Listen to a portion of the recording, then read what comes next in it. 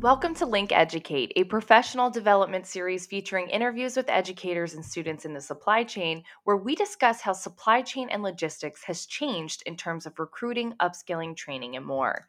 My name is Brielle Jaekel, and I'm the Associate Editor of SDCE and Food Logistics. And today I'm talking ocean freight and entering the workforce with a friend of mine, actually, Andrea Mitchell, who went to SUNY Maritime before getting a job in container shipping on land. I ask her everything you've been wondering about maritime school and working in ocean freight. So let's link into that conversation now.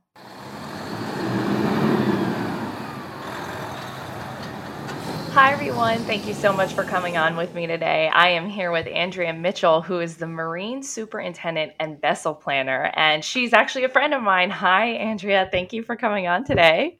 Hi, thank you for having me on. So I know that you went to SUNY Maritime, and I kind of want to get your experience of going to, a niche kind of school that focuses on maritime and then entering the workforce. Mhm. So I first wanted to start out, why did you choose a maritime school specifically?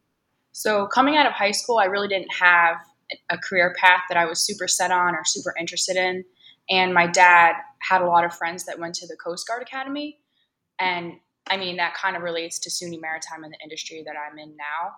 So he introduced me to the school and didn't push it, but, there was a lot of good things Mhm. about it. And I just ended up choosing on a whim to go there, and I loved it. It's a super interesting area. I know. Mhm. I mean, and there's so much have been going on in ocean freight lately. But what was it like to be at like such a niche school? Like, what were some of the things that you learned? Like, how did you handle Um, schooling there? Well, when you first go in, you go through indoctrination, which is basically like a scaled down boot camp that they run, and they make you Mhm. wear uniforms and march in formation and wake up early, and they bang on your doors. So that was kind of your introduction to the school.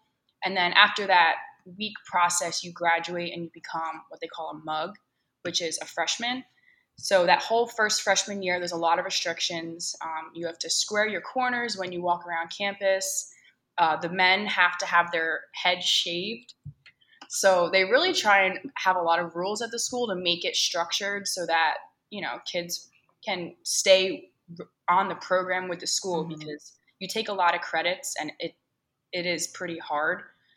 So after that first year, it becomes more academic focused than rules focused. And I took a lot of different kinds of classes that got me to where I am today. Is it really focused on safety too? Because, maritime is such a important thing for safety. Yeah, we take a lot of basic safety courses like STCW courses where you need to learn how to swim and firefighting and like first aid, things like that. And then that's kind of reiterated through all of our classes through the next 4 years of the college. They implement it the first year really hard, and then they just reiterate it for the next 4 years, because obviously being on a ship is inherently dangerous. So they really try to make Mhm. safety a big focus. I feel like it's kind of like military adjacent. Yes, they definitely try to make it like that. They don't really have the power to actually impose sanctions on us, Right. but you can be restricted to the campus if you have an infraction. So they do that. A lot of kids leave the school because of the strict rules. It's not any sort of normal college experience. Wow. Yeah. So when you graduated, what was it like entering the workforce? Well, I graduated a semester early. I graduated in 3.5 years, so I was kind of different. So I left in January of 18, and I did want to sail. I applied to 3 unions, but didn't hear anything back. And I was sort of itching to just move out. I was living with my parents after I graduated. And so then I started applying landside and got a landside job immediately. So I just took that and moved down to Savannah, Georgia for my first job. Wow. So you really went for it. 3.5 years? Yeah, I was taking like minimum 22 credits a semester, but and I took some Wow. summer classes too just to get it over. Mhm. And I know it's so difficult coming out of college because there is a labor gap and there's a labor shortage, but yet, I think every company is looking for somebody with years of experience. So there's always like that difficulty in trying to balance, getting experience and getting the job you want. Definitely. How do you feel that your classes gave you experience during your education? Like, what do you feel like you most use today? Definitely the safety factor, and just maritime really drilled into my head being aware of your surroundings. So my first job was with Ports America as the marine superintendent, which I still am, and I work with mainly container ships, which honestly maritime didn't really cover at all. So going into the job, I was kind of blind to container side of the operation, but I was good on the front of being aware of my surroundings because working at a port is obviously very dangerous. So I think I was good on that front, but learning the container side was definitely an experience, trial and error. Yeah. When did you start? So I March of 2018, I moved there and started March 5th. 18. Wow. Yeah. So since 2018, I feel like a lot's changed because we've had the pandemic and now we're seeing ocean freight in the main news like all the time with the Mhm. Suez Canal and stuff like that. Do you feel like your job's changed at all since you began? Well, I started in Savannah and worked there for a year and a half, and then I transferred to New Orleans, where I'm at now. So it's definitely different between those two ports. But as far as differences in the industry, New Orleans has a lot less business, so we're a lot less busy. Mm-hmm. And for example, right now we're being heavily impacted because I'm not exactly sure, but one of the ports overseas is completely shut down for COVID. So we have had a huge lack Wow. in the amount of ships we've had. I think we've only had like 3 ships this week when we would normally have had like double that. So it's nice for me because I Wow.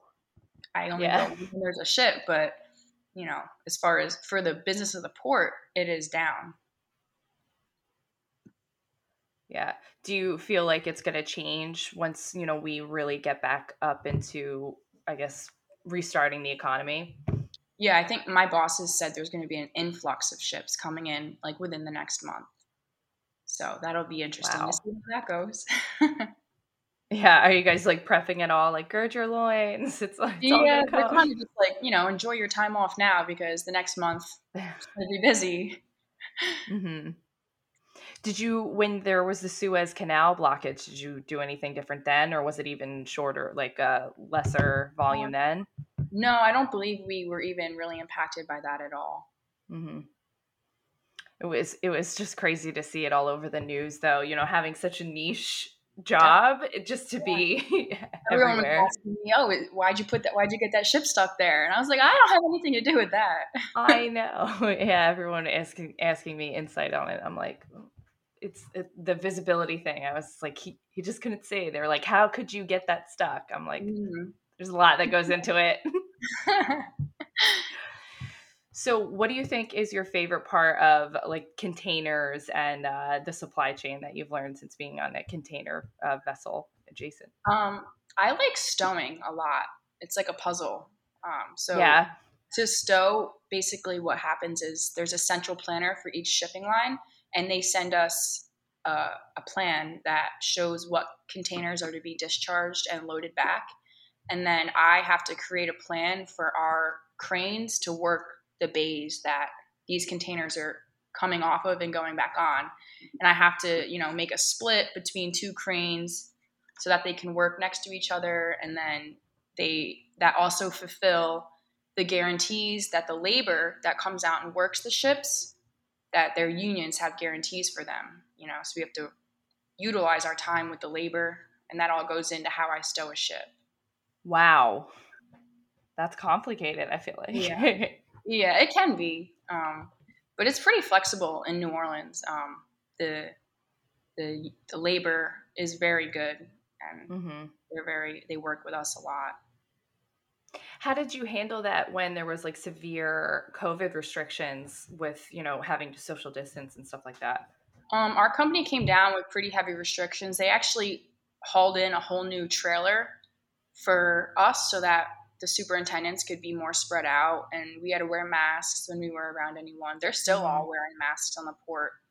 I think since the vaccines come out, some of the people out there have become a little bit more lenient, but most people are still, masks everywhere. Every time I go on the ship, I have to wear a Mm-hmm. mask. The mates on the ships have to Oh, wear a wow. mask. And they've told the mates that they're like not allowed to go near our labor unless they need to.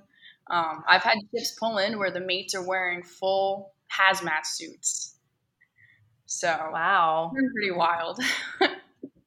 I can't imagine doing my job in a full hazmat suit.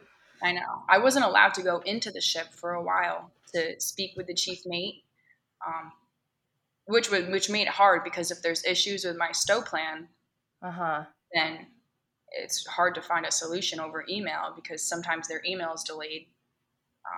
But we're allowed to go into the ship now. Wow. Yeah, it was really interesting to see everyone shift to working from home and remotely during the pandemic, and I think it's exciting because millennials are looking for a more flexible work environment, and I think it Mm-hmm. forced a lot of companies to really realize that this can happen. We don't need what they say butts in seats every day, Mm-hmm. but but when there's stuff like that comes up, it's definitely can cause a problem. So there's definitely a need for like the balance. Definitely, yeah. We didn't. I don't think we even got any sort of slowdown with COVID here in the states. It's just been this one backup from one of the big ports overseas that's caused a slowdown. But we've been going full speed since Wow. the beginning of the pandemic. We were never shut down. So obviously, our industry is Yeah. essential to all the rest of the country. So we can't really just close. Yeah, despite the changing, even if it's going direct to consumer, people still need that stuff. Mm-hmm. And I saw logistics companies need to hire hundreds and thousands of people overnight because of the demand grew just Yeah. immediately with people Mm-hmm. panic buying and whatnot. And toilet paper. Yeah. Well, that's all I have time for today. Thank you so much Okay. for coming on and talking with me. All right. Thank you for having me. Well, thank you so much for listening. If you like what you hear, please leave a review or hit the thumbs up button. And don't forget to subscribe.